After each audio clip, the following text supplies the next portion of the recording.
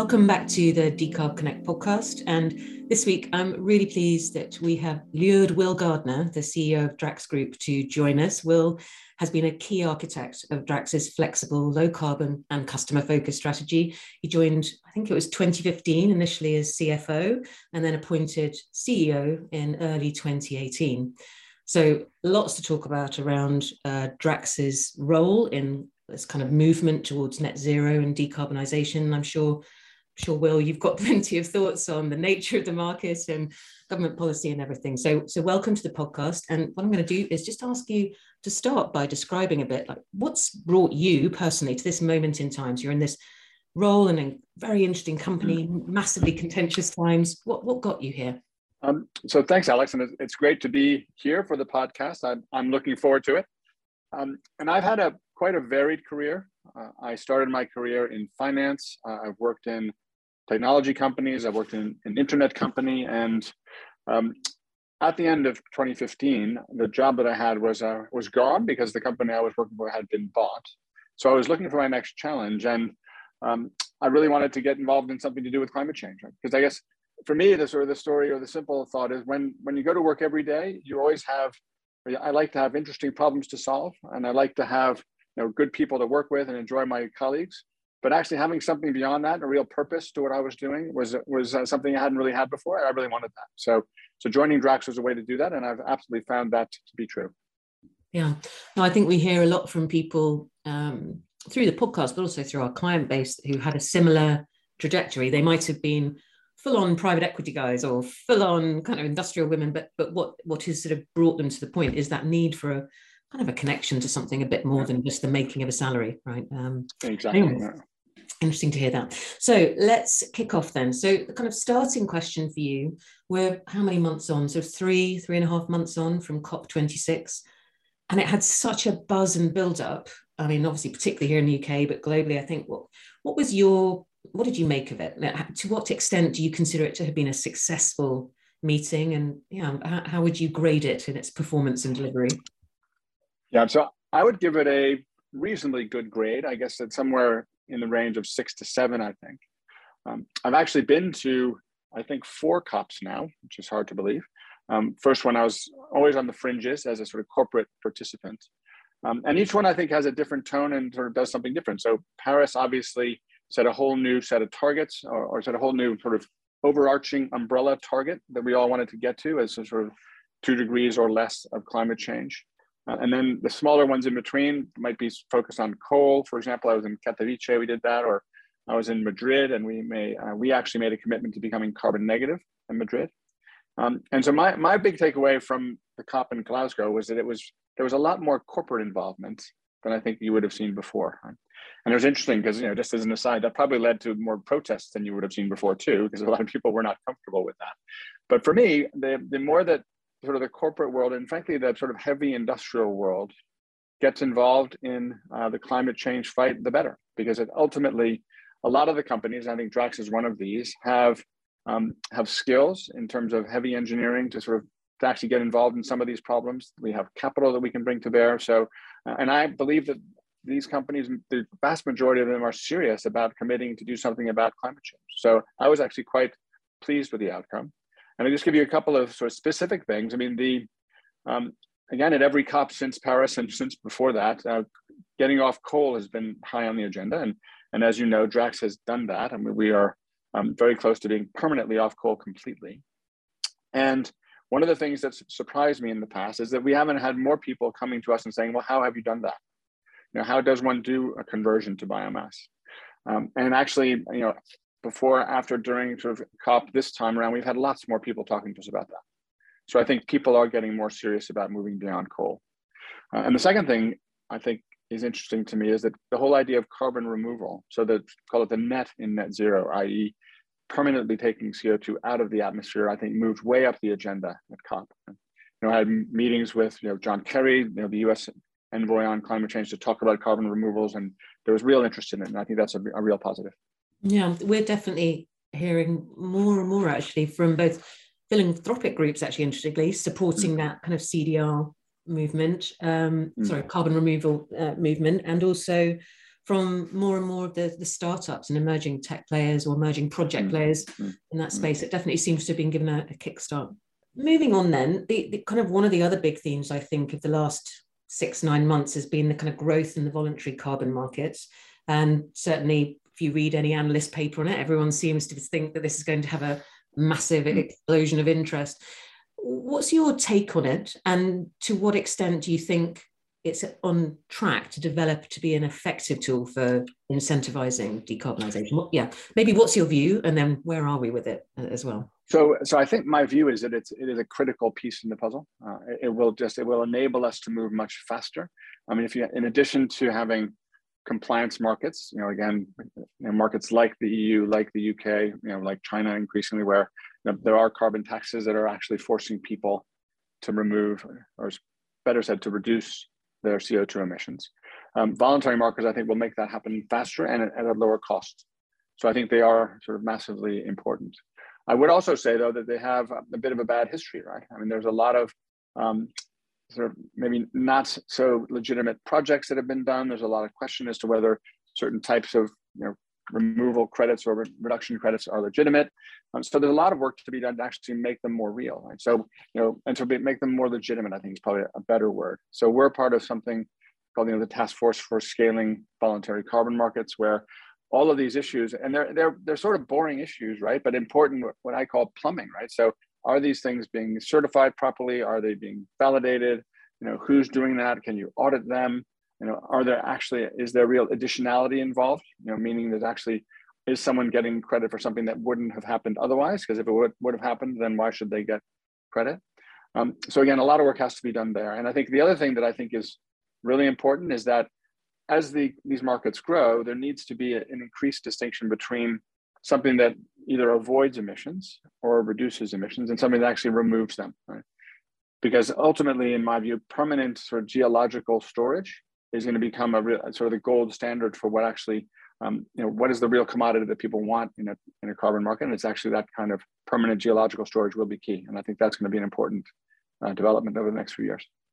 Yeah, I guess kind of the interesting question for a lot of companies, and especially the energy intensives, is what proportion of a strategy can rely on that or should be focused on that. Do you have a feel for? I don't know if anyone has the magic percentage, but what's your take on that?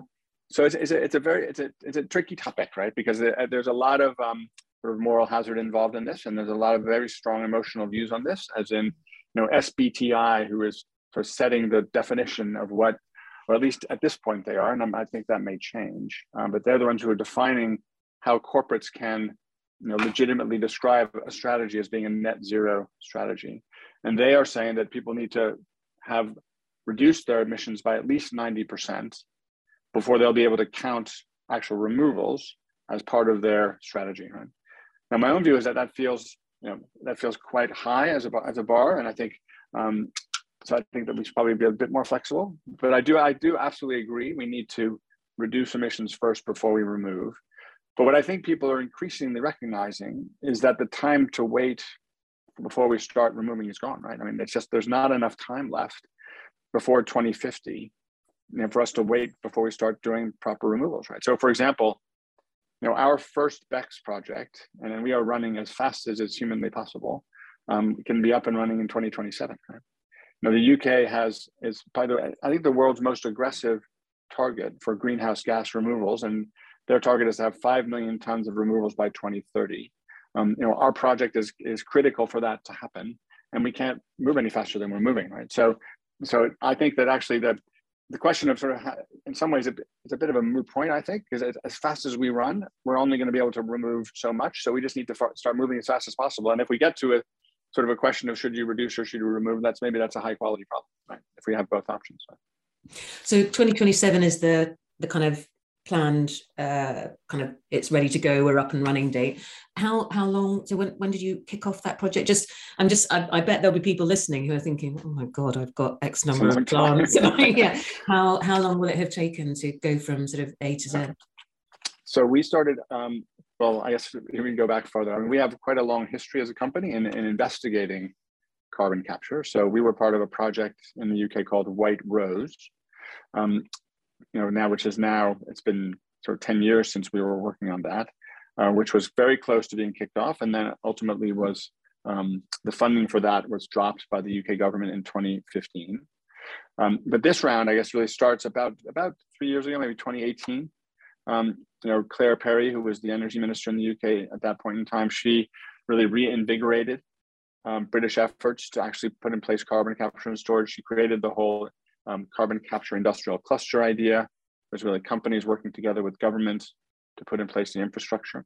And now, the cluster that we're part of, the so-called East Coast cluster, has been chosen as one of the priority clusters. And we'll start. We've got 2 years before we start building.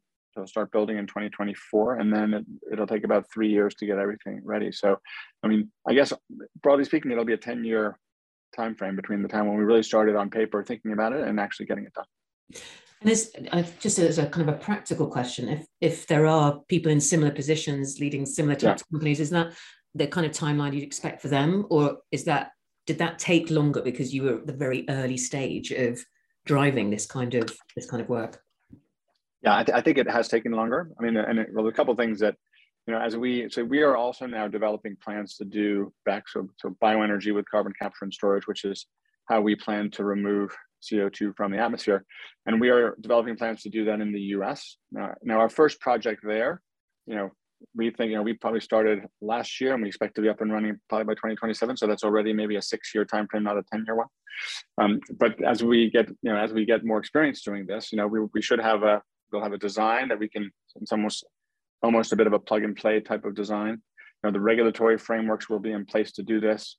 We expect in different places that they may very well have auctions for these things, right? So, the EU, for example, has recently introduced legislation to allow people who do BECCS, so companies that actually are taking CO2 out of the atmosphere using BECCS, to get sort of tax credits, so an EU carbon allowance for every ton that they remove, right? So if that kind of system is in place, then the whole thing can move faster. Well, I guess that kind of partly answers a question I had for you, which is sort of what, other than COP, what has the last year been like for you? But you've mentioned that this US project has obviously been front of mind. What else has been some of the wins, or maybe even some of the lessons that you guys have taken from the last year?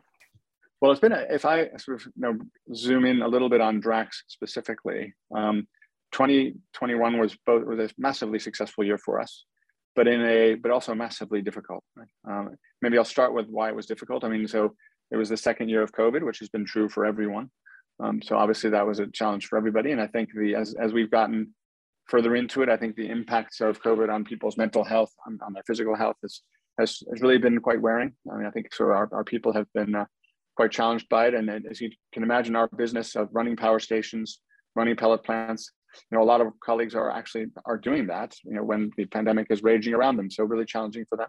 We also have a lot of people working from home, and that's also can be difficult for people. So the COVID environment was hard. We also faced, our business it's a very physical business. So when we make pellets, we are getting, we're taking sawdust out of a sawmill. We are turning that into pellets. We're then shipping those to the ports and then across the ocean to the power station, moving them around. And we had very difficult weather. Right? So we had hurricanes in the southeast of the US. We had massive wildfires in British Columbia combined with flooding there.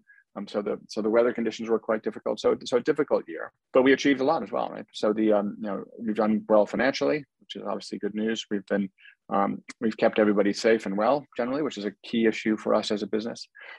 We've been called on to help keep the UK energy system running at times, it's been a very challenging year for the UK energy system.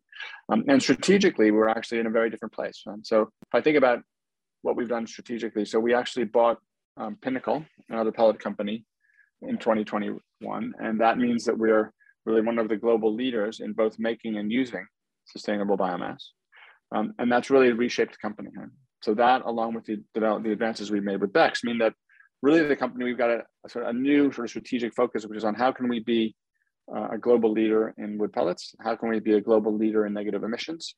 How can we be a leader in the UK in dispatchable renewable power?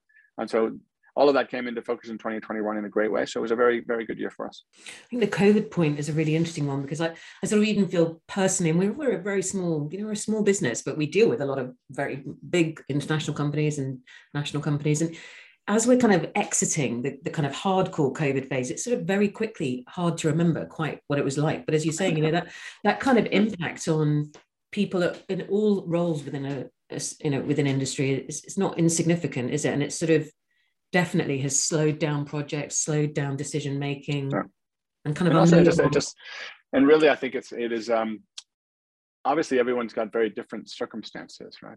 But so one of the challenges I think about COVID is how differently it's impacted people in those different circumstances, right? So if you have young children, how do you handle the sort of different challenges of schooling, childcare? If you have elderly parents, how do you handle that? There's all sorts of, if you have to be in the power station, that's all complicated. So it's been a very complicated year. Well, assuming, fingers crossed, that the COVID environment sort of dissipates more over this next year or two, when you look ahead, what do you see as sort of kind of the important goalposts, or what is it that excites you as you look forward, I guess? What are you looking forward to now? Yeah, so I think super excited about continuing with the projects that we're doing, right? So, we would expect to have a firm commitment from the UK government to our project for BECCS at Drax in 2022. So looking forward to that. It'll be a major milestone year for us in terms of our coal-fired generation. So, we've, aren't doing any coal sort of commercially, which means we only run now if we're required to run by the system operator. So when there's a very tight system.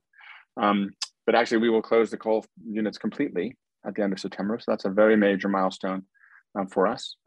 I think we are also going to, we are making real progress in our own sort of, let me put it in context. We've reduced our carbon emissions from power generation by more than 90% over the last decade. So we've made massive strides in that area. But we're getting to a sort of, in some ways it'll be harder, right? Because that was all about converting from coal to biomass. But now with the last 10%, we're getting some really interesting projects for how we can remove and reduce those emissions. So I'm very excited about that.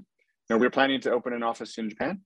So actually that's going to be super exciting for us, because with the opportunities we see for biomass power generation to expand globally, I think those are huge. So that will be another big milestone for us as a company. It'll be our first Asian office. So I'm very much looking forward to that. So lots of exciting things happening in 2022.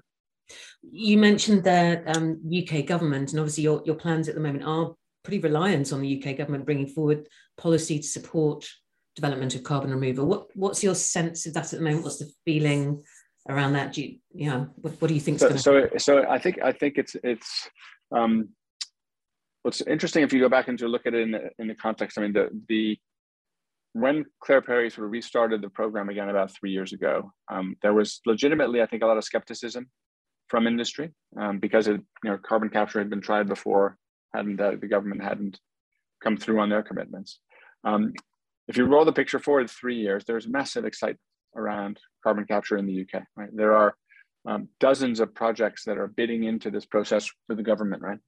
And I think the government's, one of their big challenges is that they don't have the resources to analyze and look at all the things that people want to do, right? So my sort of exhortation to the government is, keep pushing or keep doing it. You've got business very excited. I mean, millions, if not tens of millions of pounds are being spent by industry in planning to do carbon capture in the UK, which is fundamentally what we need to support our project, is the government support for carbon capture. And it has such a great opportunity for the UK to be a leader in next generation sort of green technologies. In just the same way that the UK is a leader in offshore wind, it can be a leader in carbon capture. And it's a very innovative structure, right? The whole idea of these carbon industrial clusters, the whole idea that this is about creating next generation jobs as much as it's about decarbonization. There's huge positives to the whole thing, and it's interesting to me. I'm at the risk of wading too much into politics, which I shouldn't do.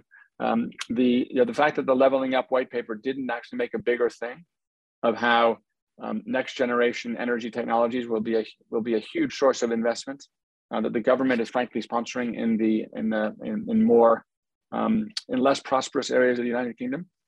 I think that's a missed opportunity. It's a missed opportunity for the government to make it clear what they're doing. Right? So as long as so again, my message to them is keep pushing, keep growing. We're ready for it. Mm. What and sort of more internationally, what do you think is needed from global leaders to keep pushing these technologies forward? I mean, the UK, as you say, has definitely staked its claim to offshore CCUS, but different regions have different opportunities. What are you expecting and needing to see? Yeah. Well, the interesting thing is that if 2020 and maybe 2021 were years in which we spent a lot of time and effort. We've created something called, for example, the Coalition for Negative Emissions, right, to try and make the case more strongly for why carbon removals were needed. So the message to that governments in the last couple of years has been, come on, guys, wake up. This whole carbon removal thing is going to be super important, or we're never going to get to net zero. I think that message has landed. And now what we're saying to governments, okay, now that you have recognized the need for this, you need to start putting the policies in place to make it happen. So that's why I was very encouraged by the sort of legislation now going through the EU to say we will give people carbon credits for CO2 that they take out of the atmosphere and permanently store. That's a massively positive step. In the US, there's a regulation called 45Q. And for people who are not aware of that, it's a $45 sort of subsidy effectively that the companies get for every ton of CO2 that they take out of the atmosphere. And as part of the Build Back Better bill, which hopefully will become law, another question, that's going to go up to at least $85 a ton, maybe $135 a ton. So those types of government support for sort of next generation technologies that will allow for carbon removal, like we're getting to a point where we're actually putting substantive, positive policies in place, which actually will make these projects real, which is great. Yeah, the other kind of policy initiative that kind of was coming in discussion, I suppose, around the edges of COP was the green procurement, getting governments to really sign up to green procurement, which I know doesn't actually directly impact at Drax, but it impacts you and companies like yours if more green steel is being bought and if more green cement is being bought. It'd be interesting to see if that can scale quickly, because I think that's the main thing we hear from the manufacturers is that's the driver. That's what they need is a market to buy this product, and if they can see that, then all these other things they will invest more quickly. No, and to me, I saw a statistic I think yesterday which said that I think it's going to cost something like $142 billion a year for several decades to decarbonize the steel industry. Right? And so I think for me, it's another example of how we're moving from a period of asking ourselves, how are we going to do this? We're moving from a period of asking, how can we do this? Or can we do this? To now, what do we need to do to actually make it happen, right? And I think it's going to be, again, it's hundreds of trillions of dollars of capital that needs to be reallocated. And that's, again, if I were sort of at a very macro level, talking to policymakers, is, how do we make it easier for that capital reallocation, right? So, the global renewable energy system needs to grow, multiple times, right? And, just getting permits to do offshore wind is so difficult, right? So how can we make all of those things easier so that this capital can get reallocated to the things that need to be done? Well, I guess that might lead into or be part of the answer to this next question, which is your sense, your view on renewables and a green electricity grid as I guess that the phrase being the cornerstone of industrial decarbonisation. What's, again, just your comment or thoughts on that?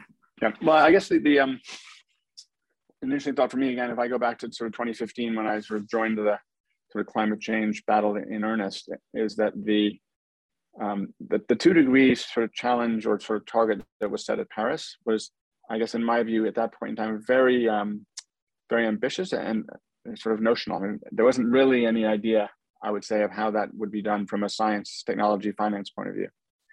I'm actually a member of something called the Energy Transitions Commission, which has done lots of great work. Well, I guess Adair was on the panel with us.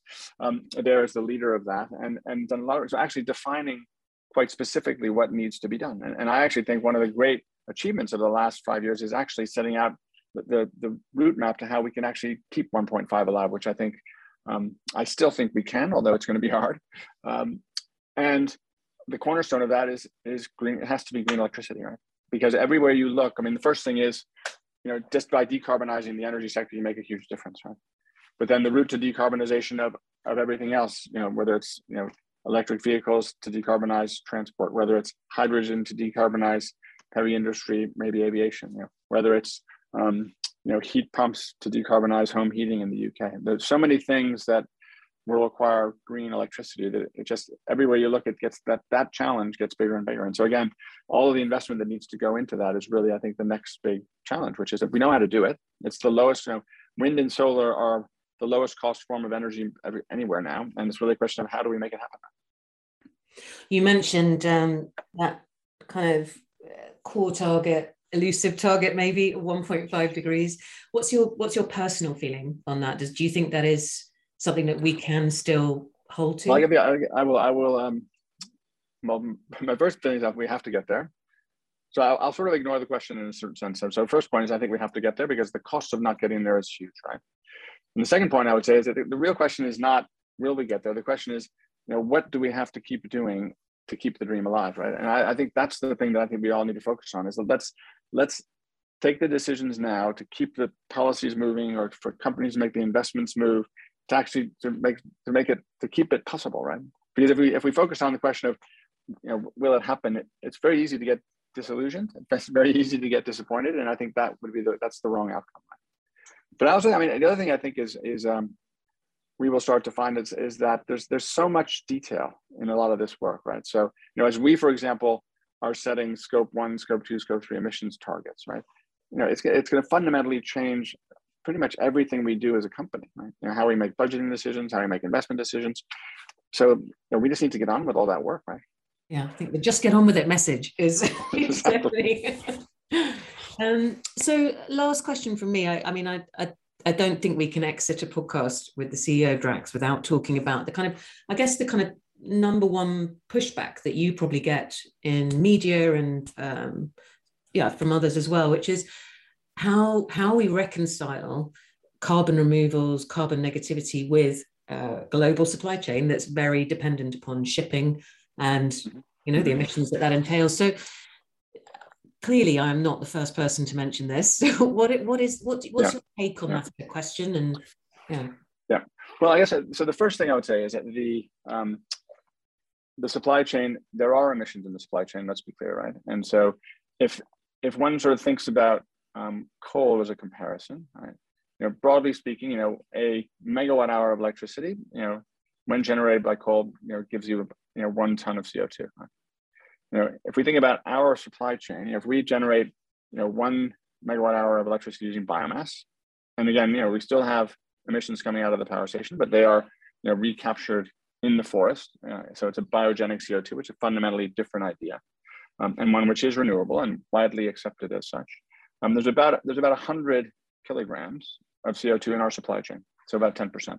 Right? So we're not ignoring that, but I think it's important that people recognize it's quite a small number compared to what the emissions would have been if we were using coal. Right?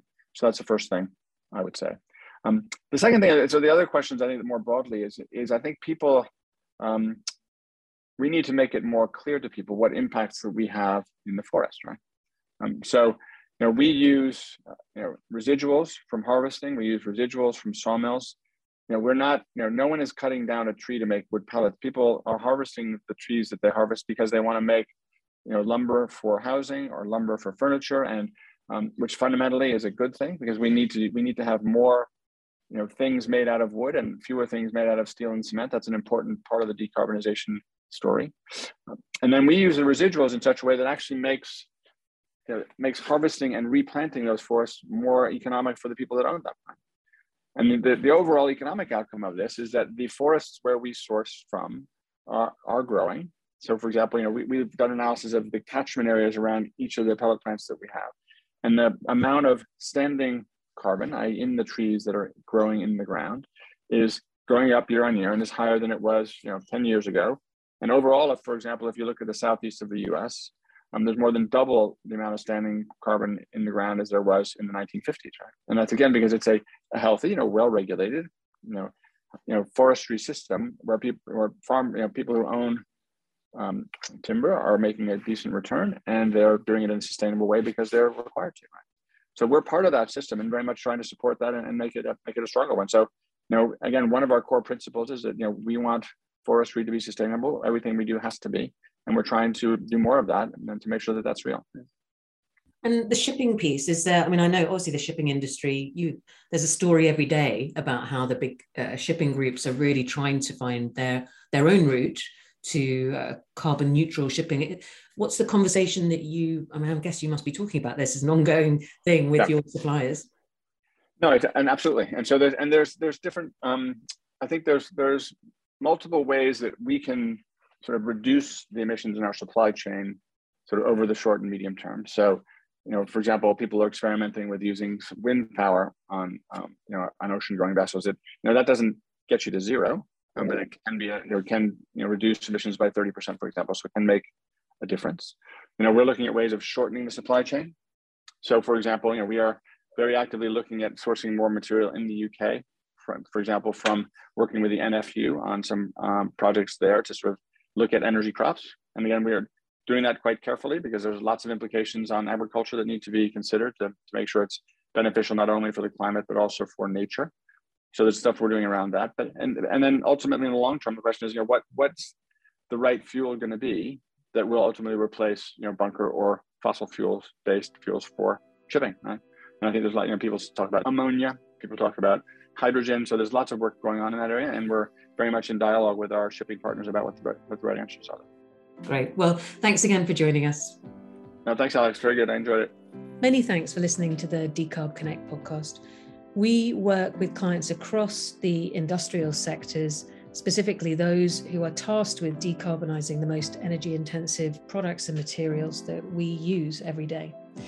If you have an interest in learning more about either our members network, our reports, or our event series, do get in touch with us at decarbconnect.com. Or if you'd like to take part in the podcast, email me, Alex, at ac@decarbconnect.com. Thanks for listening.